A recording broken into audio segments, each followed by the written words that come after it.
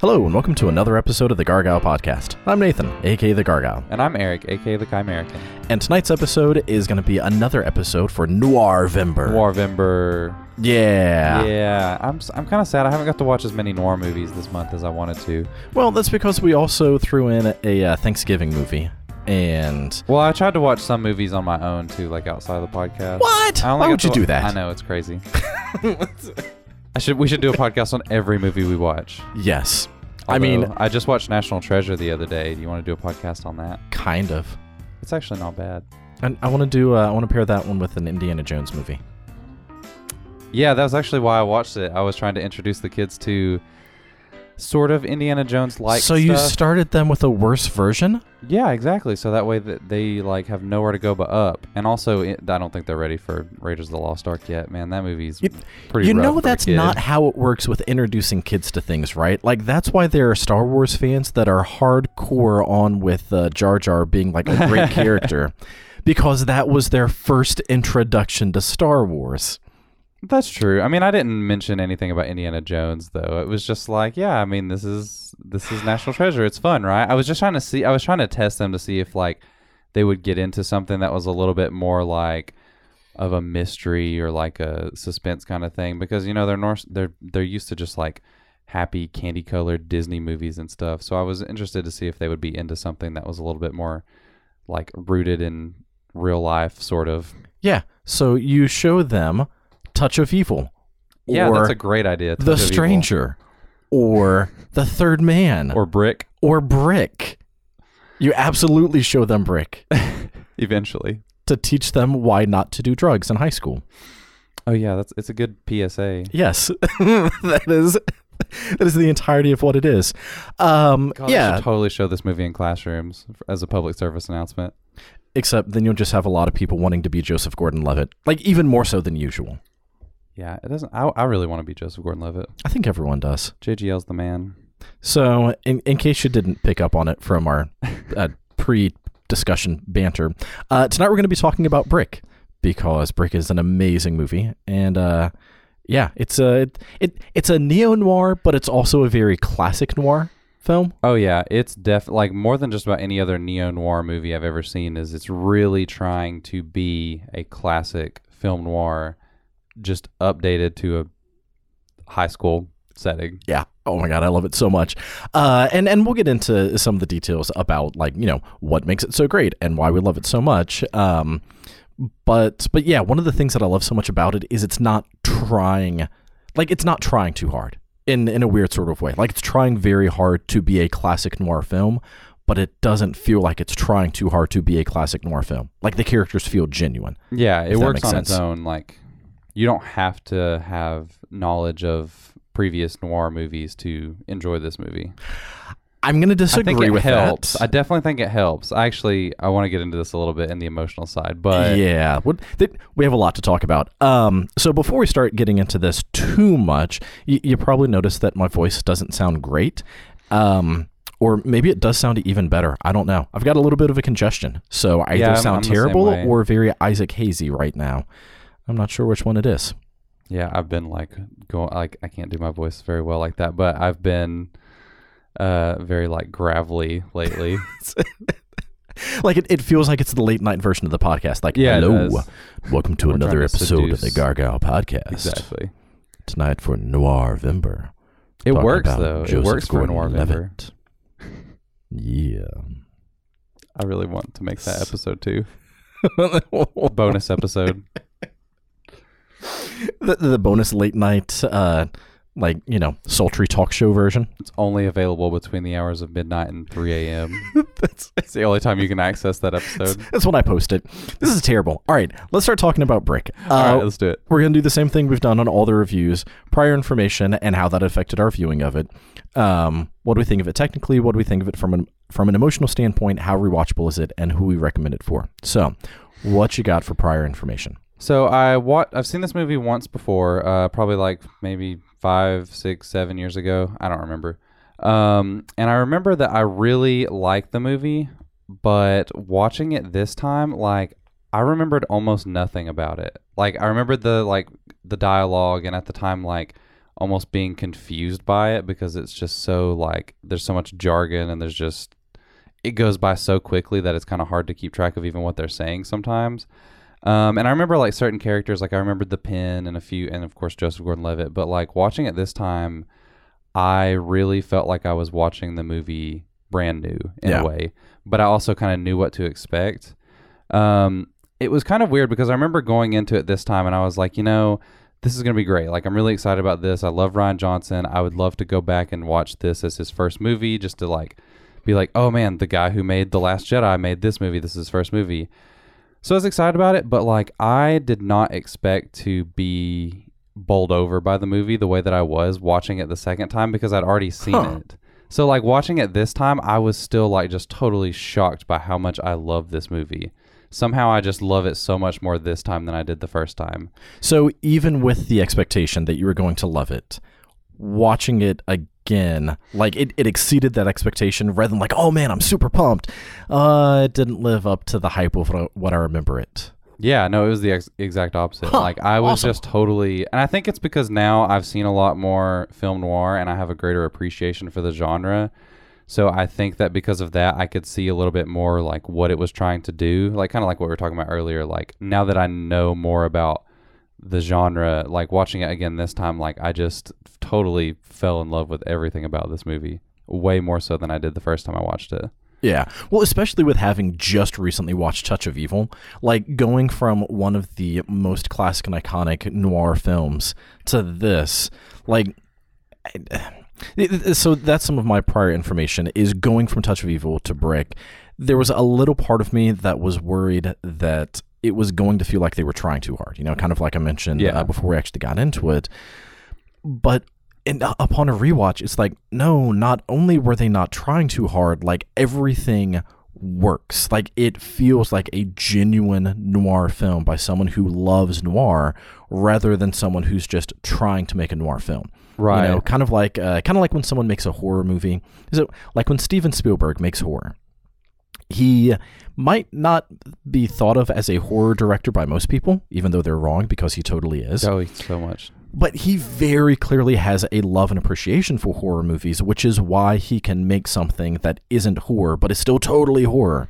Yeah. And I kind of feel that way with Rian Johnson and Brick, where it's like, it both is and it isn't a noir film, and like that's part of why it works, and it's not just like, oh, well, they say funny words in noir films, so I'm just going to have them say funny words. It's like, no, everything, it all kind of, it fits, it works. Yeah, it's a very sincere kind of, like everything about it feels very sincere. It doesn't feel derivative of other films. Like it's definitely its own thing. Yeah. And another thing too is it's like, this is a movie that was made by a first-time director. I think that was another thing kind of coloring my expectations, that I was like, oh, it's probably not going to be nearly as good as his other movies. It's his first time up to bat, with a film. It's probably going to like have a lot of little like technical flaws and stuff, but no, man, this movie, I mean, it's definitely an independent film. You can tell that for sure, but like it's a scrappy little movie that like totally, I mean, it just right out of the gate, man, Rian Johnson was a force to be reckoned with.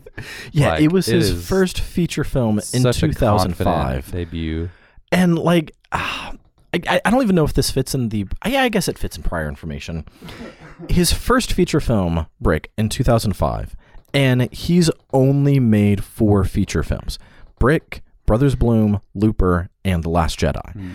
And like all of that is part of my prior information going into this viewing of Brick, because I had seen Brick a few times and I remember absolutely loving it. But like you, it had been several years since I had seen it, so it wasn't immediately fresh on my mind. But with each of his movies, it's impossible to talk about any of the movies that he's done without talking about all of them, in the sense that one of the things that I love so much about Rian Johnson's work is that he takes a very simple theme, but then gives it a twist. Mm-hmm. Like he could have had everything about this noir film take place in some other setting. It didn't have to be high schoolers, but the fact that it was like just gave it that little bit of like, that's interesting. And some of the high schoolness about it like actually worked and it played out. And in some of the things that in the technical components, I love how he transitioned or how he translated classic noir tropes into a high school setting. Oh yeah, I love it. Have some comments about that for sure. It's such a weird idea and such a unique idea, but man, it works so well. Yeah, like it doesn't feel forced. And in the same way, Brothers Bloom is a fairy tale. It is a classic children's like bedtime story fairy tale, but with a twist, and it gets pretty dark, and I absolutely love it. That's the one movie of his I haven't seen, so God, it's so good. I definitely need to check that out soon. With Looper, it's a standard time traveling, but with not really a twist, but a time traveling isn't why that movie works. It just happens to be the setting. I love the way that he just totally abandons whatever kind of time travel logic people usually throw. Like he doesn't give a shit about the rules of this universe. Like he just totally makes it his own and it's so cool. I don't know. I just love the way that he plays with time travel. It's like, time travel doesn't make sense, so I'm not even going to try and make it make sense. I'm just going to do what works for the story I'm trying to tell. Yeah. Well, and like he even has that conversation between Joseph Gordon-Levitt and Bruce Willis of, look, who cares about time travel? Because it's not about the time travel, it's about this interaction of like, what would you do if you can go back in the past and change your history? Mm-hmm. And then with The Last Jedi, one of the best, if not the best Star Wars movies, because it is Star Wars, but with the twist of you gotta let go of the past and move on. And so just I love how all of his films it's a weird sort of like he's not trying to reinvent a genre, but at the same time he's giving a completely unique take on that genre, and it totally works, at least in my opinion. No, it does. I have some interesting things to say about The Last Jedi too that I'm gonna. We'll do a Star Wars run. Oh well, like how a connection between Brick and The Last Jedi. I want to get into it at some point. So we'll also at some point do an entire series on the Star Wars films. Yes, definitely. Maybe after we marathon them. Definitely. That's a thing that happens. I'm so down for that. All right, yeah. So my expectations were like I remember loving it and going into it.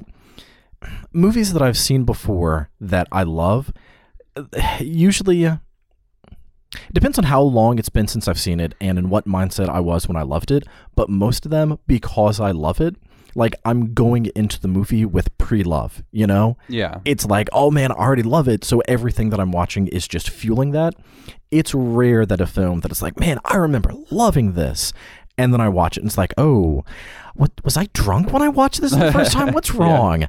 But typically it's a movie that like I hadn't seen in 20, 30 years, and it's just a kid's movie that does not hold up. Right. But yeah, so with Brick, I almost said Looper. That's funny because when you almost said Looper, I could tell, and I was like, I was totally gonna go along with that. I was like, yeah, Looper, that's the movie we're doing. You were just gonna be like, we'll just start talking about that one. Why not? Yeah, so with Brick, like all of those expectations, everything that I saw was just like, oh man, I love it so much. God, no. Every frame of this movie, I'm just like giddy the whole time as I was watching it, which I just was not expecting. I really don't remember loving the movie that much the first time I watched it. Yeah, I can see how some people would not like it. Like, oh yeah. And even when you were like, oh, you don't have to have seen any noir films to enjoy it, and I was like, I don't think that I agree with that. Like, I think that someone who it depends on why they haven't seen a noir film. Like, if they haven't seen it because they think that it's boring or like they just don't get it, then yeah, I don't think you're really gonna like Brick. I'm going to say Looper at some point. It's just going to happen. Yeah, so like, I don't know. I feel like you kind of have to have seen some noir to fully appreciate it. I think to fully appreciate it, you do. But I still think I still think that you don't have to watch other noir movies to enjoy it. Yeah. It just kind of depends on, of course, your individual taste and stuff. But like, it still works on its own without knowing like the history of this genre, I think. So last thing on my prior information before we get into the technical, I do remember that the first time that I saw this movie, I was floored. I was like, oh my God, this is like the best movie ever. I need to show it to everyone. But I mean, that was 13 years ago. And so even though I've always loved film, my tastes have definitely been refined and, they've developed over the years. And so I was a little worried going into this viewing that it's like, did I build it up too much in my head? Like, was I just a young movie fan where it's just like, oh, something different. This is amazing. And so similar to you, I'm very, very glad that upon a rewatch, it confirmed like, no, this is genuinely a great movie that gets it right. And it wasn't just me being like a Rian Johnson fanboy, from the get-go. So yeah, it held up. All right, technical components. What you got? Oh man, there's so much. I'm just absolutely fascinated by this world that Rian Johnson has created, where teenagers talk like they're in a Humphrey Bogart movie, and like it's such a cool concept. I just want to start with the concept of it. Like, it's amazing the way that he takes like these film noir tropes and then transplants them into like a high school milieu where like it's just okay. So I'm going to use this as an example. Like, so in a typical film noir movie, there's usually like the PI or whatever in the film has like a quid pro quo with the cops or the brass or whatever. Yeah. And the scene where Brendan goes and speaks with the principal is vice principal, or the vice principal. That's what it was. Yes. The vice principal totally is like almost like exactly the same as you would see in some other film noir movie, but it's in a high school setting. And it just like, there's just something about that makes it so funny. And like, it's so clever. Like, I just love, he's like, yeah, write me up or suspend me and I'll see you at the parent conference. It's one of those things where like the movie takes the noir seriously and you take the noir seriously, but then they say something like that reminds you like, oh yeah, these are high school kids, that just like kind of brings you back down to earth. That's really, I don't know, it's just really clever and really fun. Yeah, like the vice principal felt like, I don't know, the chief of police who's trying to protect someone from the DA, or like the assistant DA who's Veep. Yeah, like it had that feeling, and it was played so genuinely, and the like the explanation that's given in terms of their relationship and why the cops haven't been involved or like pseudo have been involved, like it makes sense. It's like, yeah, it wasn't really a police thing for Brendan with his history. It was more of an internal school disciplinary piece where like he was caught but sort of. And like thinking back on my own, like thinking back on my own high school experiences and some of the people that I knew, it's like, you know what? I get it. Like, they weren't in trouble with the cops, but there were definitely things that happened on campus on school grounds that were isolated within the structure of like the vice principal knew about a thing, but that kid's parents didn't, because like telling the parents would have only gotten the kid in more trouble. And like, those are some genuine high school dynamics that at least, that not like me personally experienced. It's not like I was the one going around causing a bunch of trouble, but I had friends that had rough lives, and like I could see things going just a little bit south for them and ending up like Brick. And so like, I don't know, it just had that sense of realism. It does, like, even though it's like very hyper real, like very stylized, it does feel grounded in not necessarily reality, but the reality that has been created for the film. Like, it makes sense. Like, there's a history here. You feel that every character knows each other. There's just something about all of these characters that's just, everything about the film is just so well defined. And it's such a singular experience. Like, I've never seen a movie like Brick. Yeah. And I can't say that about a lot of movies. Even movies I love. Like, there are still other movies that are comparable. There's really, even though it is very much influenced by a lot of classic noir, it's still very much like there's just nothing I've ever seen that's anything like Brick. Yeah. And I don't know. It's just... I'm all over the place right now. So one of the only other like main noir trope that I picked up, and I know there's a lot of little ones, just in not little. I know there's a lot of very major noir tropes in terms of the main characters, But in terms of the minor characters, where it didn't really matter, but adding them in really gave it more of that noir feel, was I forget the character's name, but the drama girl. Oh, Kara? Yeah. And I loved the fact that like she was the classic noir showgirl. But you can't have showgirls in high school, so obviously like it's it's in a theater like class. The in Touch of Evil. I think it's Zsa Zsa Gabor's character. Yeah, like the gypsy type of, she's very much that character. Yeah, where like in she movie. mattered, kind of. Like her scenes definitely had an impact, but they also weren't that important. But yeah, I just love the fact that the high school equivalent of a showgirl was just a drama girl. Just like they're practicing for theater. I don't know.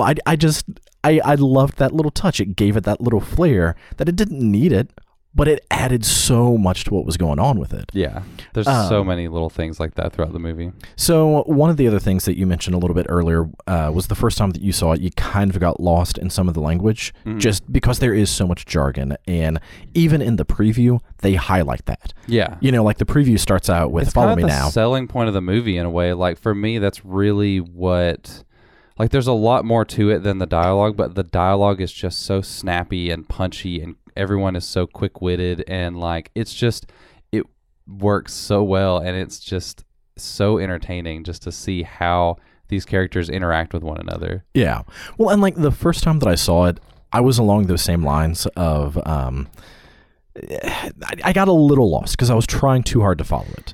And even though I've seen it before, this time when I was watching it, I stopped trying to follow what they were saying, and I just accepted the fact that this was their world, and it was actually a lot easier to follow. It is, and there's another thing too, is it's almost something that I kind of don't like, but I think it's necessary, is there are a lot of points in the movie where they kind of stop and recap what's happening, so that way you can keep up with the plot.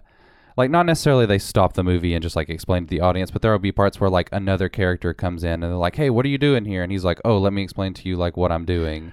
But they also do that in noir. But they do that in noir, and in this movie, like, they do it with, like, the trademark, like, fantastic dialogue that they have in this movie. So, like, it's not really something that bugs me because they always do it in some pretty clever ways with some, like, clever little catchphrases and stuff. But it does... If you're not following the story, there's a point where some other character will come in and they'll kind of like recap what's been going on in a way. So it's not necessary to really try and like keep track of all the dangling plot threads because you won't be able to. Like there's so much plot in this movie. There's so many things going on, and every single character has some history with every other character in the movie. Like literally, I don't think there's the only character that is not connected to every other character in the movie is Brain, except for the fact that he is connected to every character. That's what's so great about his character is he's literally like the one who's connected to everything. Yeah, there's actually I saw that there's this theory that Brain doesn't actually exist, that it's just some way that Brendan like bounces ideas off of himself. Like it's basically just his internal thoughts. It's almost like the theory with Ferris Bueller and Cameron in Ferris Bueller's Day Off. Yeah. I don't really like that, but I would almost buy that. I can see it. But I don't know. I don't think that I like that with Brick. Now in Ferris Bueller, totally. Ferris Bueller is totally a figment of Cameron's imagination. There's no question about that. Oh yeah, that's what it is. It's the other way around. Ferris Bueller is the one that's Yeah. No question about it. But with Brick, I don't know. I don't think that I like that theory because I think that I like having that informant. Because again, that's part of that noir feel of having this sort of neutral character that drives so much along, and like that does fill in a lot of the not really plot holes, but it fills in a lot of the narrative because you don't need to get from point A to D. Because you show up at D and it's like, oh, here, Brain had the information to get you there. And it at least gives Brendan one person who's on his side. So I like that. And it gives him someone to bounce ideas off of and stuff. So yeah. I think it's kind of necessary. Again, it's one of those things where he's there kind of like to explain the plot a little bit, like to bounce, like to explain like what's happening. Yeah. And like for me, it didn't really bug me that, It didn't bug me that there were times that the plot was explained because, like, the entire denouement of Touch of Evil was getting Orson Welles to explain everything that had been happening the entire movie. So like that's kind of a trademark of that. Yeah. Of noir is it's like you get all of these threads, and then at the very end it's like, okay, here's how they all tie together. Yeah. And so like it didn't really bug me because it just felt natural. Like, yeah, you have someone there kind of explaining it unnecessarily so, but also kind of necessarily so, because you're following the characters. And if the character wasn't involved in the scene prior, then it makes sense that they would explain it to that person. Right. Yes, they're also explaining it to the audience, but yeah, you only know what they know. Because I don't think that there's a single scene that doesn't have Joseph Gordon-Levitt's character. No, he's in every scene of the movie. Yeah, so you only know what he knows. Mm-hmm. So it makes sense that things would be explained because they're explaining it to him. Yeah, I don't know. I know that I kind of already said this with the dialogue of like you have to sit back and just kind of ignore it, but like for real, you have to just turn your brain off a little bit and experience what's going on. Yeah, and with going back to just noir elements in general, usually the plot's not really what's important; it's the characters. Yeah, the way they interact with one another. And man, the characters in this movie, they're all so brilliantly written and just so beautifully performed by all of the actors in this film. Like, I love every single character in this movie for different reasons. Yeah.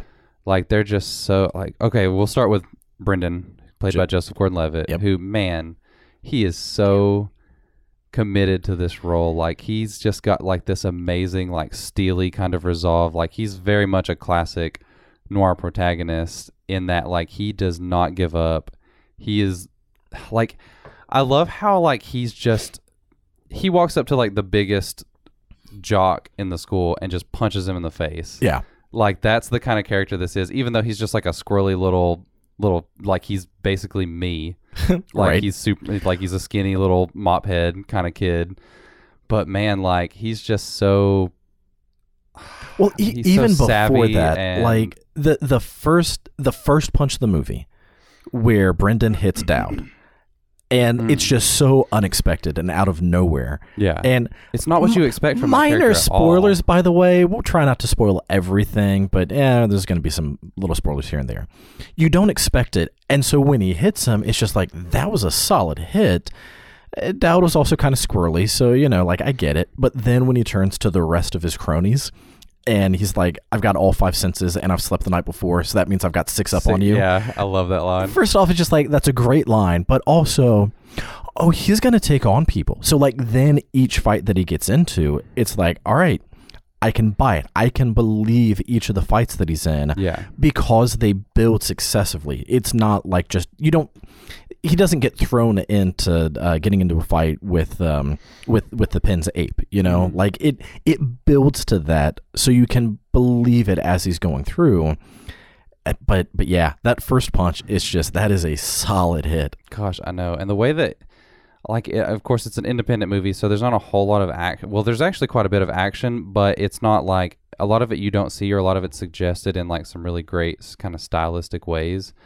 I don't know, like, it's the way that they edit a lot of those fight scenes and just the sound effects. Like, you don't really see a whole lot of just like brawling, but like you still feel the impact of every punch. Like, it's still like you said, everything just feels so solid and everything feels like it hurts. Yeah, man.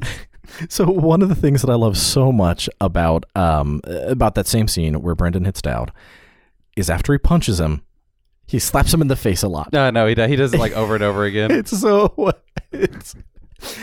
I love it because it's like look, I've already hurt you, and this is like this kind of just slapping him around a little bit. It's great. But yeah, in terms of the sound design of the fights, each hit feels like a solid hit. Like, especially watching with headphones on, which is what I did this time. Like, you are engrossed in each of those punches, and you feel like you are there. And you're just like, dude, there's no way you're getting up from that. Like, half the time. And then he does, and because he keeps going, man. He is Superman, apparently. But the sound design oh my God, the sound design. Not just with those fights, but there's one scene in particular that I'm not going to spoil what happens because it's not really a surprise, but I think that it really helps not knowing exactly what's going on. But there's a chase scene. Oh yeah, I knew you were going with it, where you were going with this. And as they're running, there is such, like, it's not really highlighted, but there's a really strong emphasis on each of their footsteps. So like as they're running down the sidewalk, like you hear very solid footsteps. And there's a payoff to that. There is such a payoff that's so awesome. that, like, I don't think that I really caught the first time because I wasn't paying attention to things like sound design. It was just kind of like, what? All right, yeah, sure. This thing happens because it happened. But this time it's like, oh no, like having such loud footsteps was intentional for what happens next. Yeah. And I love it. And then you get another sound effect afterward that is like just so makes you like I've physically cringed when it happened. Yeah, that's awesome. The sound design was amazing.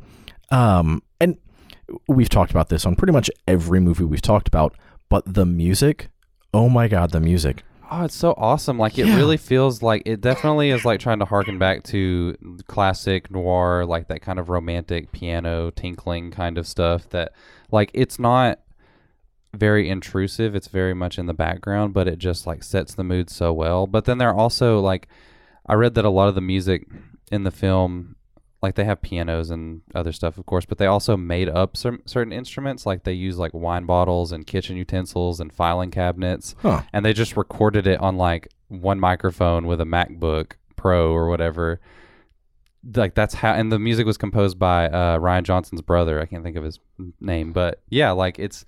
Again, it just kind of goes along with the rest of the film and, like, just how scrappy and, like, kind of DIY it feels. It just fits so perfectly with the plot of the film. Well, and like there were other times where the music felt like a little synthy and almost sci-fi-ish, and there is very clear musical tones that take you back to noir, but a lot of it also reminded me of westerns.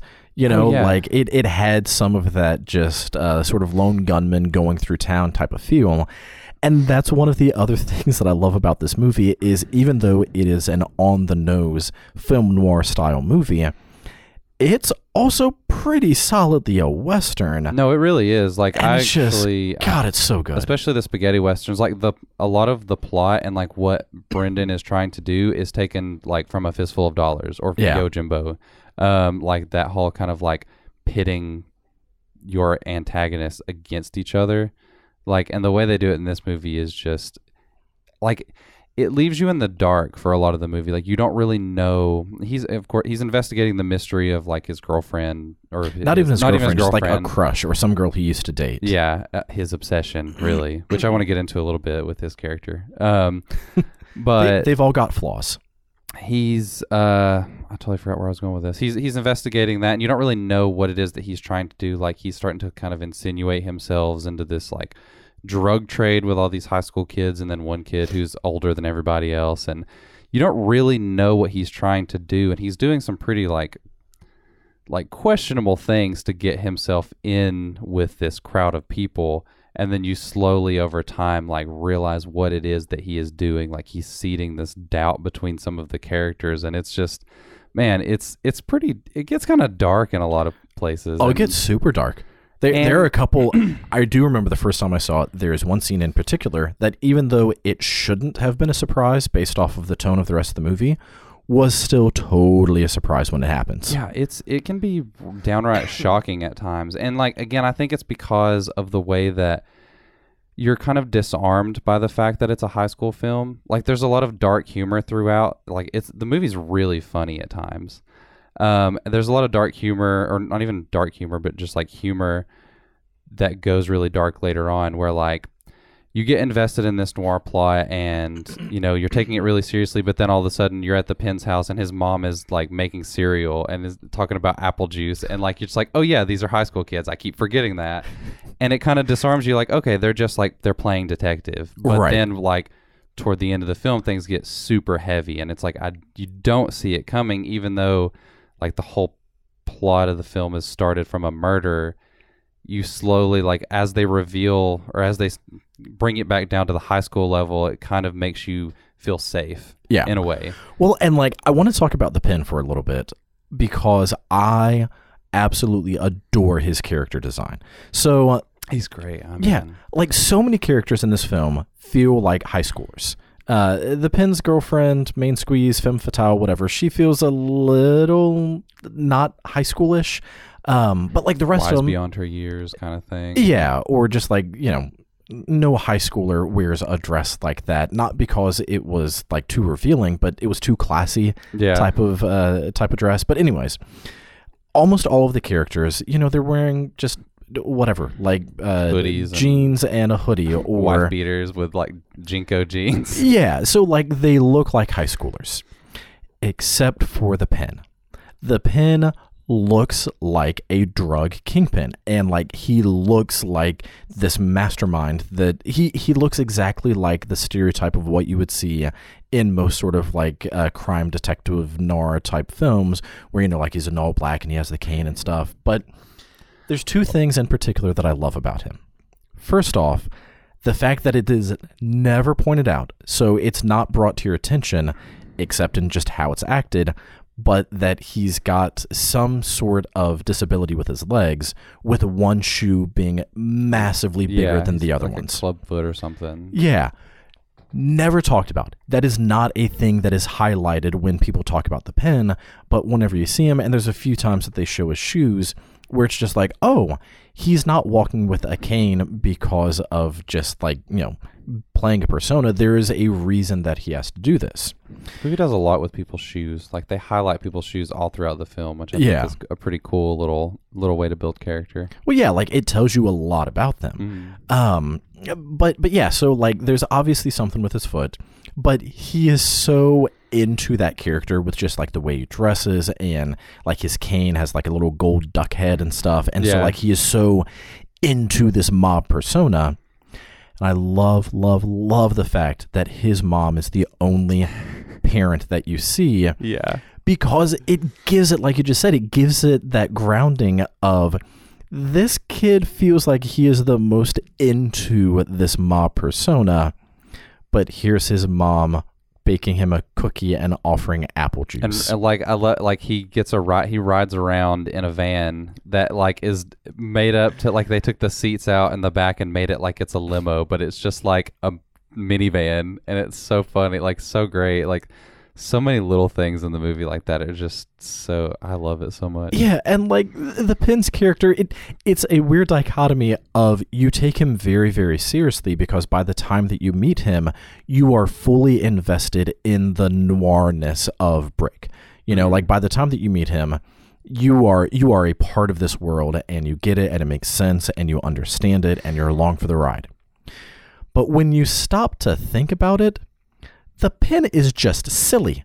Yeah, you know? He's role playing. Like, he's cosplaying, basically. Yeah. Like he's, and I just love that because you see his parent, and because you see like these other things like his house and his car, it's like, wait a second, this is kind of silly. Yeah, and I don't know.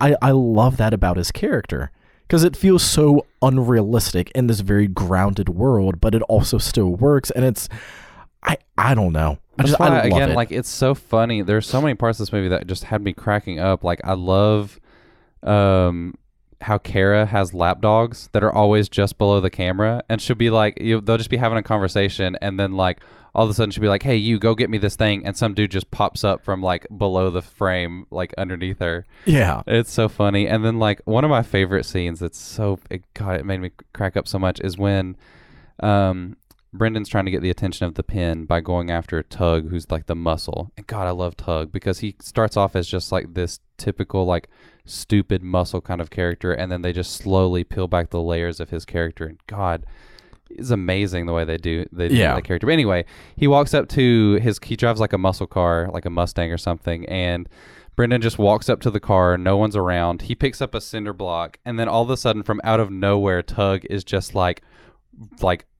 power walking toward him, and the way that he's walking is so funny. Like, I don't know, it's just like a hilarious little bit of physical humor in that movie. And it shows so much about his character. It does, yeah. Because like Tug is the muscle, you know, he is the goon, and and he plays it so well. And you don't think about that. Like, you don't think about how much physical acting goes into playing a thug, especially if you look at older noir films. You know, the muscle, those aren't the ones that you really highlight in terms of their acting abilities. You're typically looking at the protagonist and the antagonist and the femme fatale, like, and, you know, maybe sometimes the cop or, you know, this other outside force, but like just the people surrounding them, you typically don't look at their physical acting. Even with Touch of Evil, there are other noir movies that we've seen, but because we talked about that one so recently, even with that main side guy, you know, the one that kidnaps Charlton Heston's wife, he's not playing a goon. Like, he's sort of a sub-boss and he has his own goons, but you don't really highlight them because they're not really the focus. But yeah, with Tug, it's just, I don't think that is how he typically walks. And he walked and just played that physical role so convincingly that it's like, that takes some great acting chops to be physical in such a way that you get so much about the character just from how he's walking. Yeah, I love it. I love so that scene good. so much. And then like the chicken with the car, the way that they shoot that, where it drives past him and it focuses on his fist and how he clenches, like that's all you need from that scene to show like, yeah, he's like, Brendan's ballsy and he's gonna do what he has to do to get what he wants, but at the same time he's still underneath all of this like crap that he projects out into the world, where he's like just this steely hard ass or whatever. He's still a kid. Yeah. Well, and like that's one of the things that I think that's one of the things that really highlights why Rian Johnson is such an amazing director. Yes, at times he has a lot of exposition, because that's kind of a noir trope where you're explaining things to the audience. But even though there are times, or even though there are scenes that have a lot of exposition, there is so much about these characters that you get from just very minor and subtle hints. And like, he gets the fact that audiences are gonna get it or not. You know, like, I don't feel like there's a lot of hand-holding in trying to explain who the character is. So, oh God, like there's even one scene where things are highlighted, but not to the extent of having to hold your hand through it, where it's later in the film, so I'm not going to say everything that happens, but there's a character and he's just kind of like tugging at some grass in his hand. Like, he just has a handful of grass, and he's playing with it and just kind of tugging at it, and it's just like, all right, so he obviously looks a little nervous about something, but then you see it drop, and it's like, you don't even see it drop, you see it floating down. Yeah, you see it float past another character, and even though it wasn't the highlight of what was happening in that scene, that was a huge something is about to happen, without having to like shove it in your face and be like, look, this is important. And I don't know, I just love the fact that Rian Johnson doesn't hold your hand through some of these really important things about who the characters are. Yeah, it's phenomenal. Also, God, this is just a beautiful movie. Like, it is so gorgeous, and there's so many, like, just the way that the scenes are lit, and there's the scene where that totally feels like it's ripped straight from Raiders of the Lost Ark, where he's in the basement and the light is shining down into the basement, and he takes the mirror and is using it kind of like to direct the light as a flashlight, kind of. And then there's like a confrontation, I guess you could say, and the mirror starts spinning and like the light spinning throughout the room. First of all, that seems like a freaking nightmare to edit. Yeah, trying to get the light to match up between shots. But man, it's just like, it adds so much atmosphere to that scene that, like, I mean, I feel like it would have worked regardless of whether you have that in there. It's not necessarily, I mean, it's not necessary, I guess, to get the point across, but gosh, it just adds another layer to it that I love, and it just adds to the intensity of the scene in such a clever way. Yeah. And I mean, there's so, like, every single shot of this film is gorgeous, and the way the camera moves, and like, it's just brilliant the way that they stage a lot of the scenes in such a way, like, you are getting exactly as much information as you need. I don't know, it's just, every shot is just super compelling. Like a lot like Touch of Evil and stuff. You get all of the information you need in a single shot. or Well, a single and- camera movement. Again, like other little subtle things about characters. One of the scenes that I love, just because it so doesn't matter, but it just gives a lot of information. When he goes to the coffee and pie oh my, and they're the rats out behind, and there's the one that's just like blowing into the straw, and it's making kind of like that slide whistle noise. Oh yeah.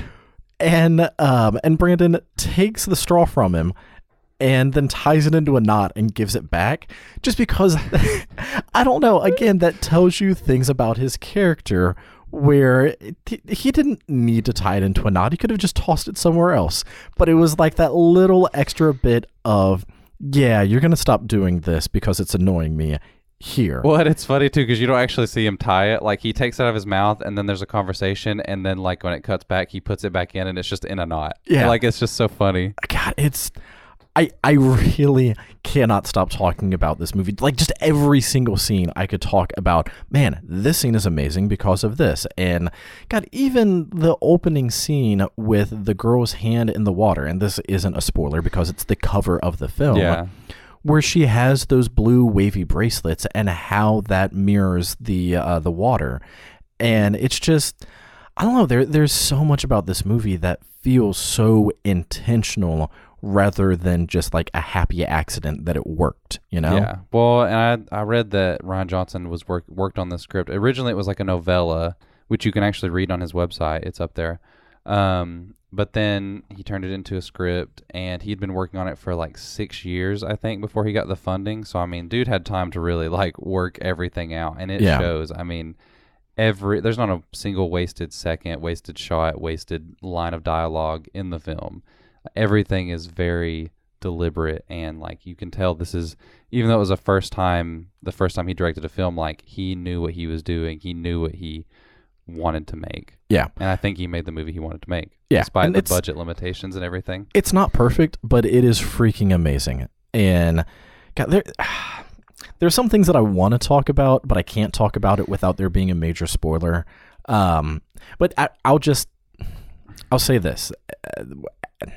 I guess you could count this as kind of a shortcoming. I don't know. I don't know if this is a shortcoming or more of just the movie is much darker if you think about it. But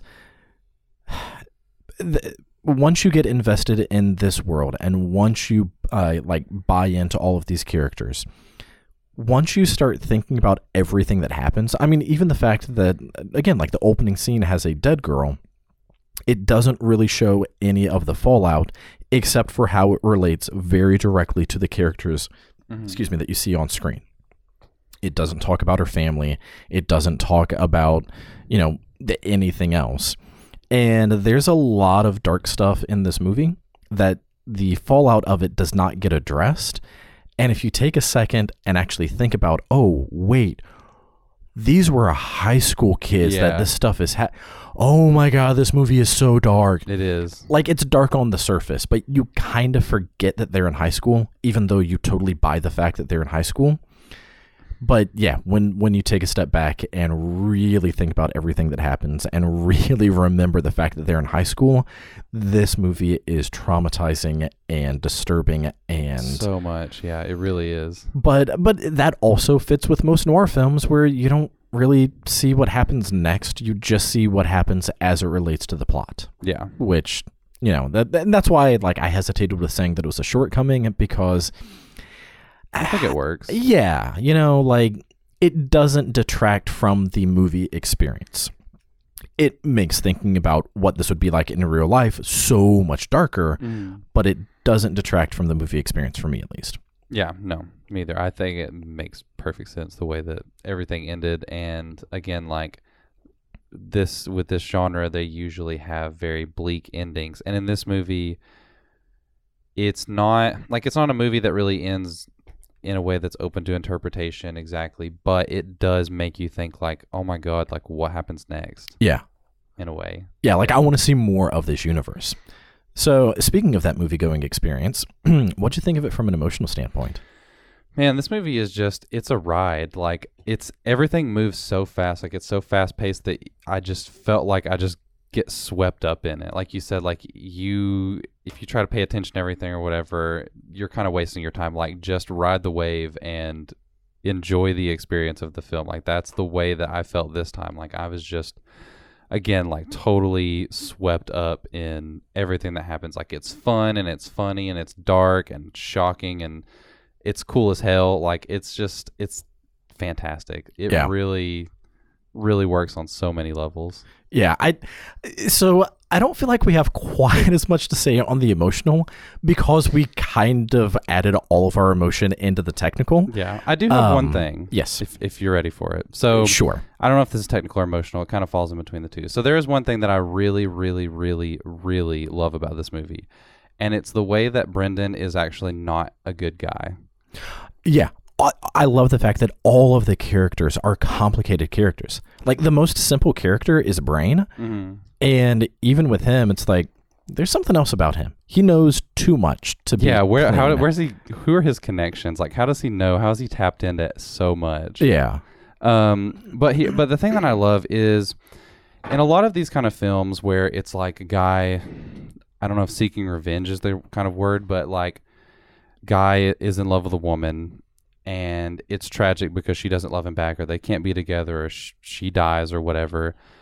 It's treated very romantically in a way. Like what I love about this movie is that it doesn't romanticize the way that Brendan feels about Emily. Yeah. Their relationship was toxic. Like I just love like basically in the film it's made pretty clear that she doesn't want to be with him, but he loves her. And he won't stop pursuing her. He's obsessed with her. He's obsessed with her, and he's confusing that feeling with love. He thinks that he loves her, and that's such a... First of all, he's a high school kid, and you have to keep that in mind because it's like it's so easy as a high school kid to have a crush on someone and get obsessed with them and confuse it. But Mom, this is love. Exactly. Yeah. And this movie is really about that, I think, overall. Like, it is about that obsession and how fruitless it is and how toxic it can be and how, like, it just can lead to, like, the destruction of relationships and things and how high schoolers don't really understand, or teenagers in general, don't really understand the consequences of their actions in a lot of cases. But I don't know. I just love that this movie makes it very clear that their relationship, that Brendan is not, like, it's not healthy what he is doing. He does not have it's not love. It's not romantic. There's just something wrong with him. He is, I don't know, like, you see, like, it's a toxic situation. I want you to completely change how you're thinking of the movie. Okay. Rather than thinking of the movie as a noir film about drug trade, think of it as an allegory for high school relationships. And rather than drugs, you have like relationships and popularity. So like all of this trying to be the drug kingpin, it's more about just trying to be the cool kid. Right. Which is why the jock is such a low level guy. Why kind of a stupid ape of a goon is kind of high-ish in ranks. Like the second command, sort of. The nerdiest one. Like, obviously the one that is... I feel like if any of the characters were to play D&D, the Pen would be, like, the one that's most into it, but he's the one that has risen through the ranks. And so, like, kind of shifting some of these high school tropes into... almost a wish fulfillment, and rather than looking at the drugs as actual drugs, look at them in terms of relationships. So, like you have that one brick that was cut with something bad, and that is just like every single toxic relationship. Where on the surface it looks perfect and it looks amazing, but then once you actually start getting into it, nope, it'll destroy you. Yeah, it's pretty rough stuff. I doubt that was intentional. But, I totally think it. I feel like it is. At least with, I don't know if all of it is intentional because it is very situated in this kind of high school setting, and I feel like that's something that is definitely hinted at a lot. Yeah, I feel like at least where I'm going with the relationship between Brendan and Emily is very intentional. Because no, that was definitely intentional with him being not a great character. Yeah, and I just love that the movie doesn't let him off the hook for it. It's like, oh, he loves her, it's fine. Like, no, that is not okay. Like, he is borderline abusive. Yeah. Whenever in some of those flashbacks. And like, I don't know, it's just one of those things where I feel like in a lot of movies, abusive relationships are romanticized, or they're not called out for being abusive. Like, oh, it's okay for him, he's just acting that way because he loves her. No, he wants to control her, and that is ultimately what Brendan is looking for. He wants control over another person, and he can't accept the fact that she wants to make decisions for herself because he doesn't agree with what she's doing. Yeah, he thinks that he knows better for her. Exactly. And I just love that the movie does not let him off the hook for it. And I also, this is where I'm circling back to The Last Jedi. If Brendan was a Star Wars fanboy, he'd totally be one of those toxic fanboys that hated The Last Jedi. See, he would totally be one of those guys who's like, no, that's not my Star Wars. Hashtag. I think the Pen and probably Tug would have been like that. I think that, I don't know. Probably all of them, really. They're all... I don't know. I think that Brendan probably would have been okay with it. Like, the movie makes all of the teenagers seem really smart, but they're all still, because it's mostly through the dialogue and the way they speak and stuff, but they're still very stupid. Like, they still make a lot of stupid decisions. They still don't know anything about the world. There's even a really funny line that Brendan says that's funny because what's her face is like, I know everyone and I have all the time in the world, and he's like, oh, the folly of youth. Like, it's funny because they're aware of the fact that they're young and don't know anything, and they're just like, whatever. But and like with all that you were just saying about Brendan not being a great character, I do love the fact that because with noir films, they're not always like following the cop. You know, sometimes it is sort of more like the loner or the downtrodden guy, or like someone who's in trouble, but is in trouble in a world where there's worse trouble. Well, it's usually like somebody who's been spurned by life and they don't do what they do out of any kind of like moral obligation. It's like, I'm doing this because I don't know what else to do, or because I'm trying to find meaning, or... Well, and like Brendan and the Brain have the conversation about like, M's dead. Okay, now what? Can you raise her? No. Can you avenge her? Yeah, probably. Mm-hmm. So like, they even have that conversation telling you what he's doing isn't necessarily like out of love or out of like, this is what she deserves, or this is... It was more of a, well, we can't save her, now what? Something has to be done. Yeah. And like, even when Brain's like, yeah, just let it go, ignore it, but you're thick, you're not gonna. Yeah. And so I don't know, I just love the fact that they tell you this is basically a revenge story, not necessarily because he was madly in love with her, but because what else are you gonna do? Yeah, he doesn't know what else to do. Yeah. He's got to do something. I don't know, I love it. I love it so much. I really don't know what else to say in terms of the emotional. It's a long movie. It's almost 2 hours long.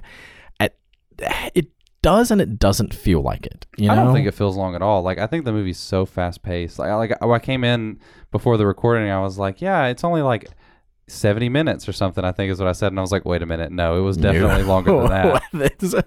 It is almost 2 solid hours, but it's 2 packed hours. Like, it doesn't feel like there's fluff. It doesn't, there are probably scenes that could have been cut, but it doesn't feel like there are scenes that were added just to be added. Like, it feels like every scene is intentional. Yeah. I mean, emotionally, this movie is absolutely amazing, and I love it. And had I not already seen the rest of his movies, I'd be like, I need to see what he made next. Oh, yeah, for sure. It's the kind of movie that just, like, first of all, I'm still in disbelief that this is the first film that Rian Johnson directed. Like, it is so assured and so confident. Like, again, like, it's just, he knew what he was doing, and you don't always get that from even great directors. If you go back and look at a lot of their first movies, they're not, you can see like a process where they're learning their craft and then they become great. Rian Johnson is great out of the gate. Well, and like, here's the other thing that's so crazy about it. With Brick being his first feature film, The Brothers Bloom came out 3 years later. That was his next feature. And that movie had Rachel Weisz, Adrian Brody, Mark Ruffalo, Robbie Coltrane, Ricky Jay, who I think that I read just passed away, either like today or yesterday. Oh, really?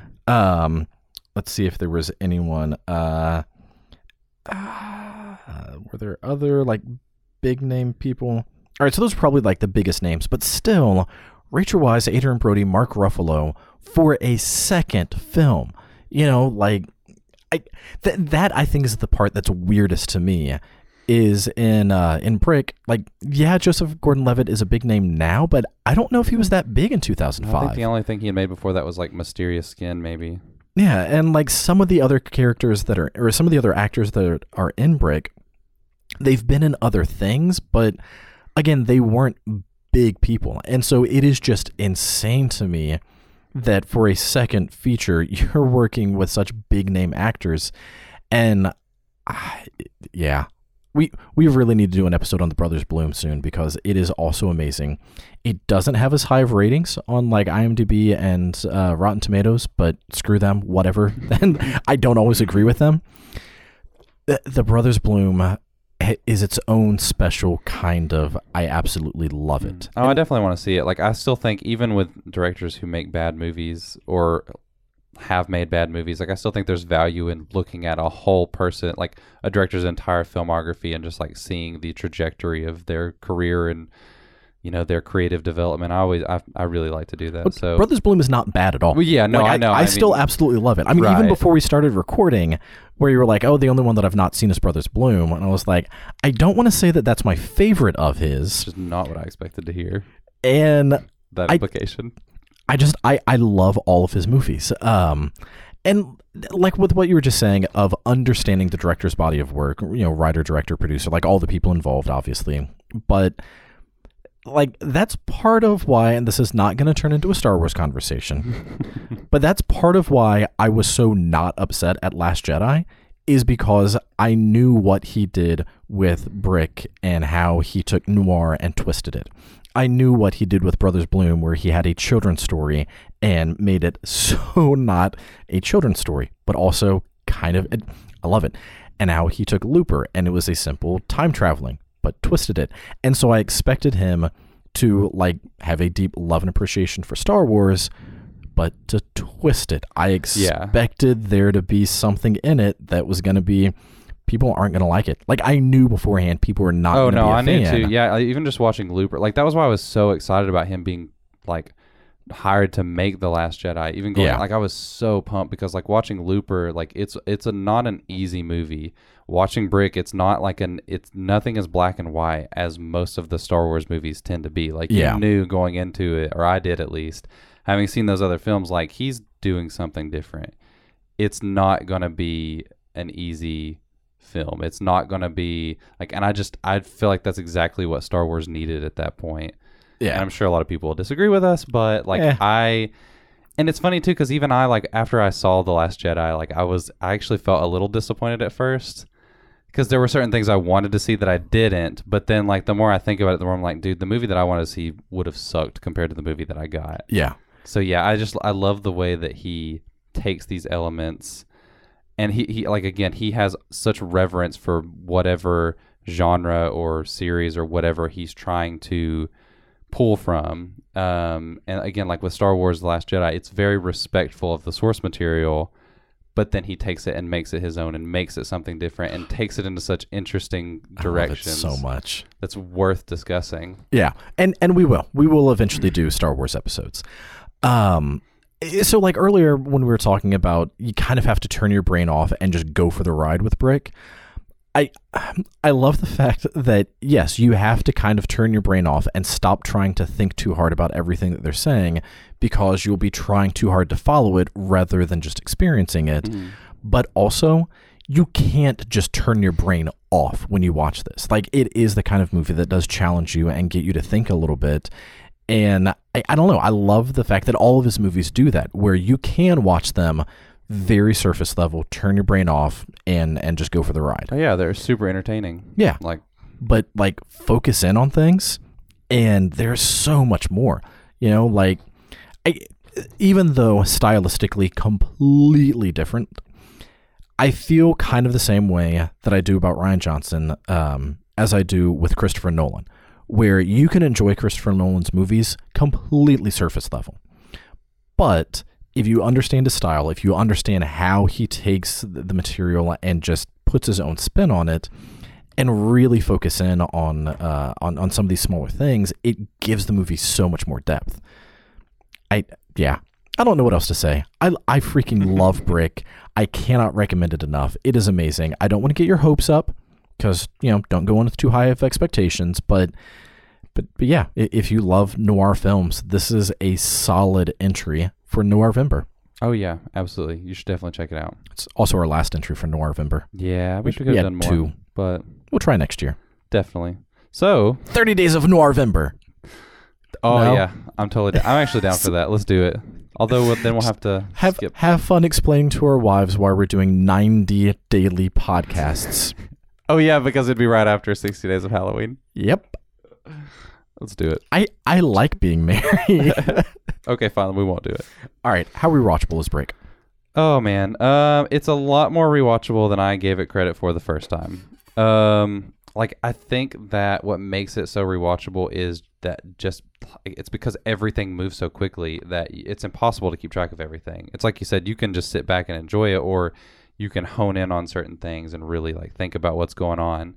I feel like it would be easy to just sit down and watch it multiple times, and on one time you just really pay attention to the dialogue and really try to sort out what it is that everybody is saying, and what the way that they speak and the way that relates to their character. And then you can watch it again and really pay attention to the plot and see if you can pick up on all the little things and see how everything is kind of threaded throughout the film.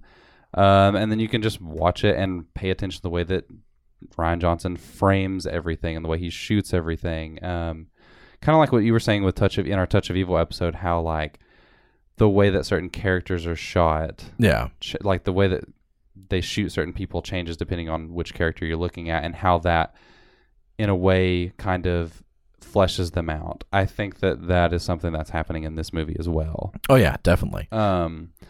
So yeah, I mean, it's one of those where you can definitely watch it over and over again and look at different aspects of the film and really pay attention to it.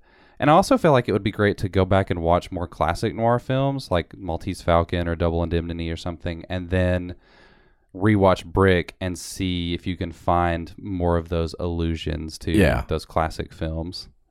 Yeah, I think that Brick is insanely rewatchable.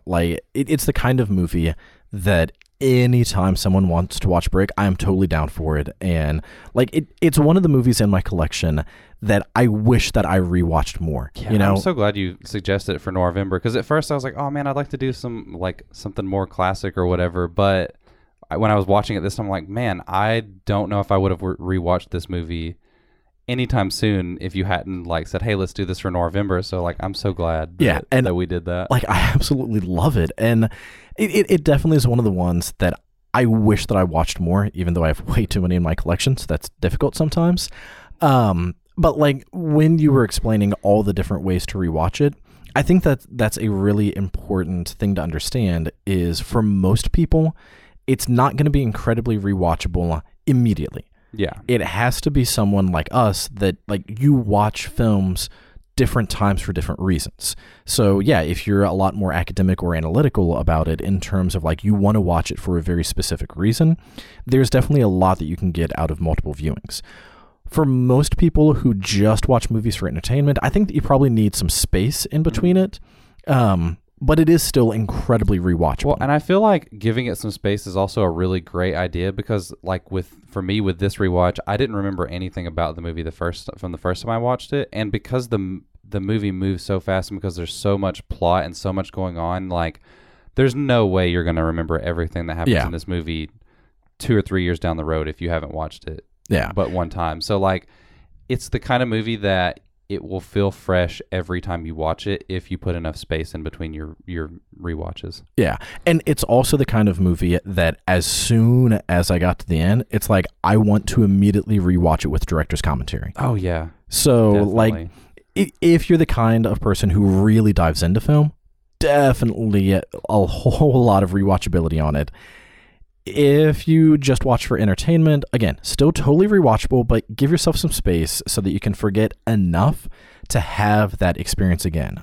Or, you know, be like us and start analyzing movies, because the more that you dive into it and the more that you get in, the more that you can actually get out of it. And talk to people about it, because, I mean, even just with the movies that we've been covering for the last 3 months, like, there are so many things about the movies that either you or I didn't really think of until we started discussing it. And it's like, oh my God, that adds like another layer. Yeah. And like, I want to go rewatch it now with that in mind.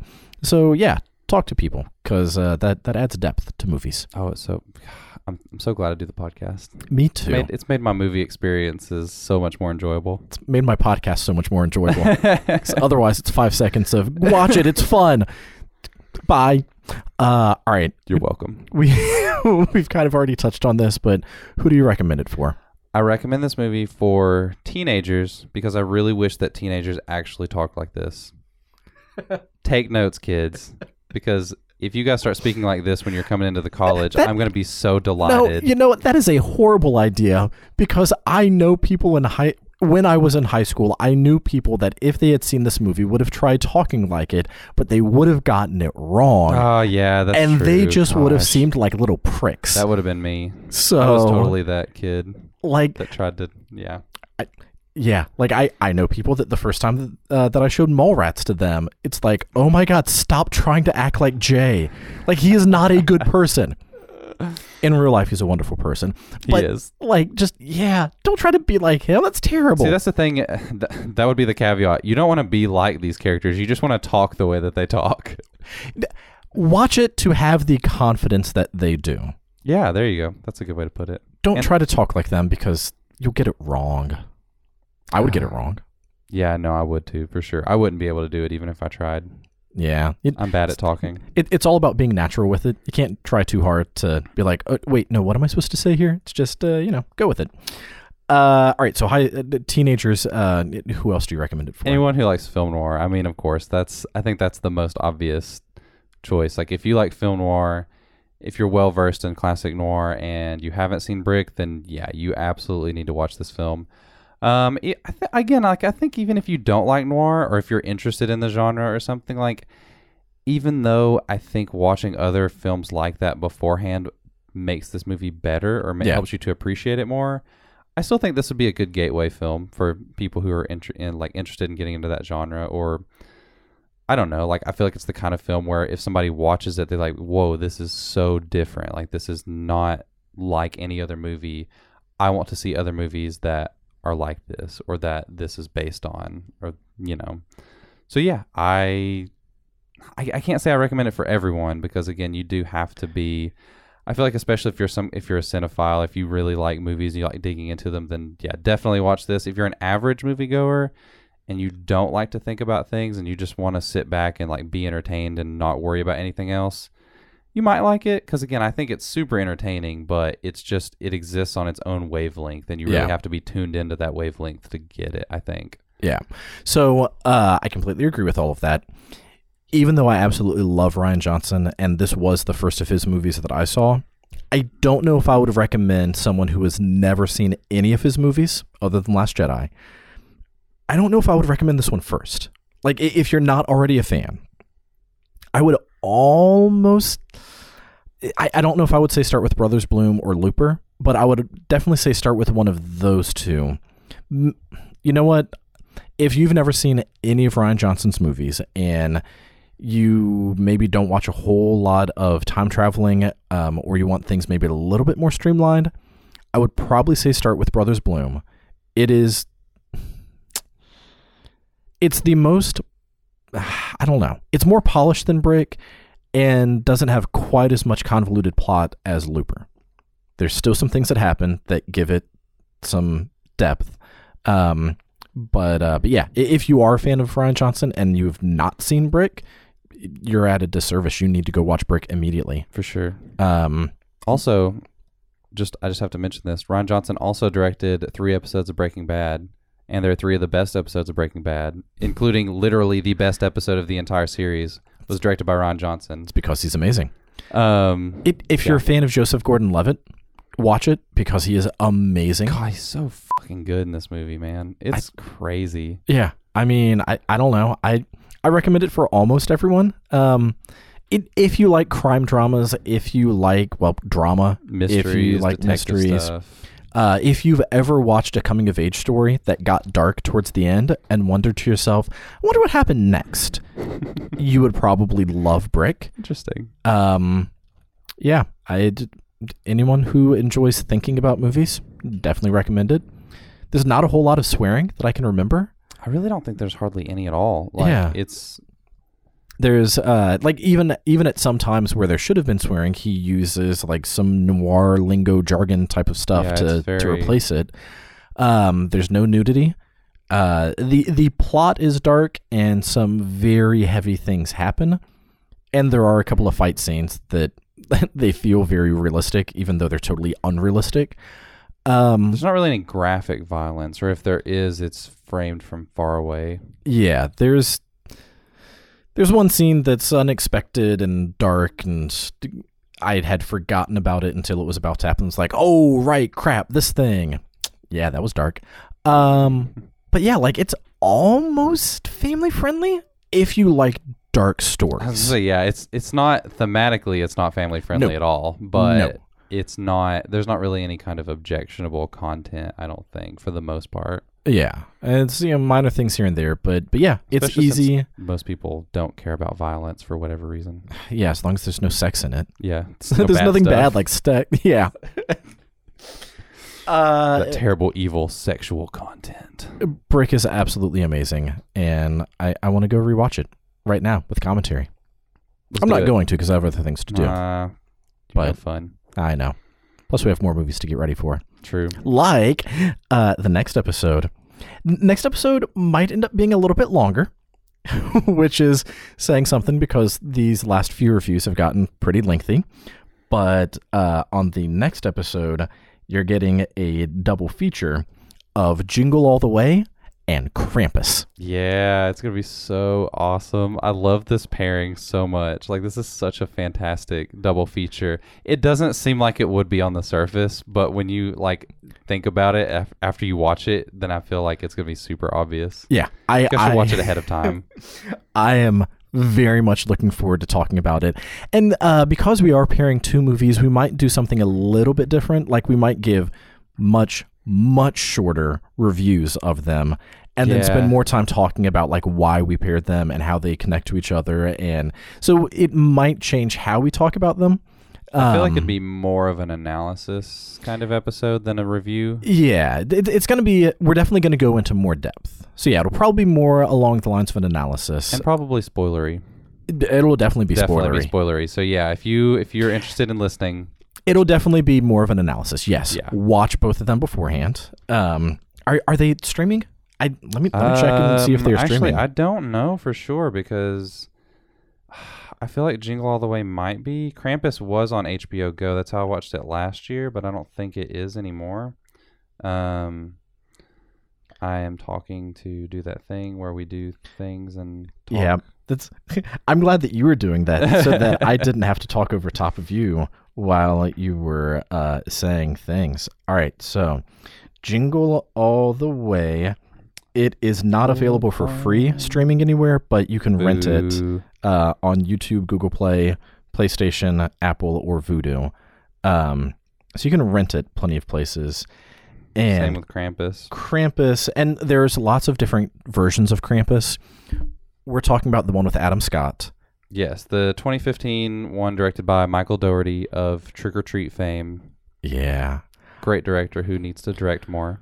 Oh my God, I love Krampus. And in that episode, we're going to talk, and we're going to at least broach the subject of Christmas traditions because Krampus has absolutely become a Christmas tradition for me.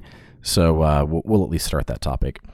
And then after we do Jingle All the Way and Krampus analysis, then you're going to get another double feature analysis, and then our Christmas Spect Adequate. It'll be okay. And yeah, it'll be fine. It'll be good. Yeah. Yeah. We'll talk about some things. We might or might not have special guests. Yeah. It might end up being a very long episode. It might be 5 minutes of just me and Eric saying Christmas repeatedly. That would be awesome. It's our Christmas spectacuate. Christmas. Singing. Christmas, Ooh, we Christmas, should carol. Christmas, We should Christmas. like just sing Christmas songs. We can't afford that. Do we have to get the rights? Nuh-uh. We can. Yeah. Surely they're in public domain. A lot of those Christmas songs are in public domain. You know what is not in public domain? Happy Birthday. I know it's not. I was actually just thinking that. That's funny that you said that. Yeah, like you can't sing Happy Birthday without paying the rights. Man, Mildred and Patty Hill, right? They got to get their... Still don't understand how it took 2 people to write Happy Birthday. So, yeah, They got to get that. Their kids got to get that money. I guess. God, how much money do they get for that? Like so many things have Happy Birthday in it. Yeah, well, Crazy. If you notice, a lot of things A lot of things don't have Happy Birthday in it too, because they're like, I'm not paying for people to sing Happy Birthday. Like if you go to a restaurant and you tell them it's your birthday, they don't sing Happy Birthday. They sing Happy, Happy, Happy, Happy, Happy, Happy. Yeah. This is a terrible ending. So come They back. always are. Come back It's next. kind of our calling card. I know, right? This isn't even the outro. There's going to be more terrible things at the end. Come back next time for Jingle All the Way and Krampus. And definitely be sure to check back soon for the Christmas Spectacuate. Even though it's only going to be adequate, I am genuinely super excited about it. Can't wait. It's going to be awesomely adequate. It is going to be awesome. You know, like there'll be some awe. So that was the worst. Really? Of all the things that I've said, that's been the worst. Okay, no, you're right. That's excuse me. That's not the worst. There are definitely worse things. All right. That's been it for this episode of the Gargoyle Podcast. I'm Nathan, aka the Gargoyle. And I'm Eric, aka the Chimerican. And remember, kids, don't play chicken with a Mustang because cars are bigger than you. They will run you over. Yep. And don't do drugs. No. Unless they're prescription drugs and they've been prescribed to you. It's medication, not drugs. Whatever. What's the difference? And I don't know. Don't try to talk like you're from a noir film unless you actually are. No, please do. Well, I'm so torn on this now. Yeah. Oh, man. Let's just listen to Eric cough for the outro. All right. I've got knives in my eyes. I'm going home. All right. Bye.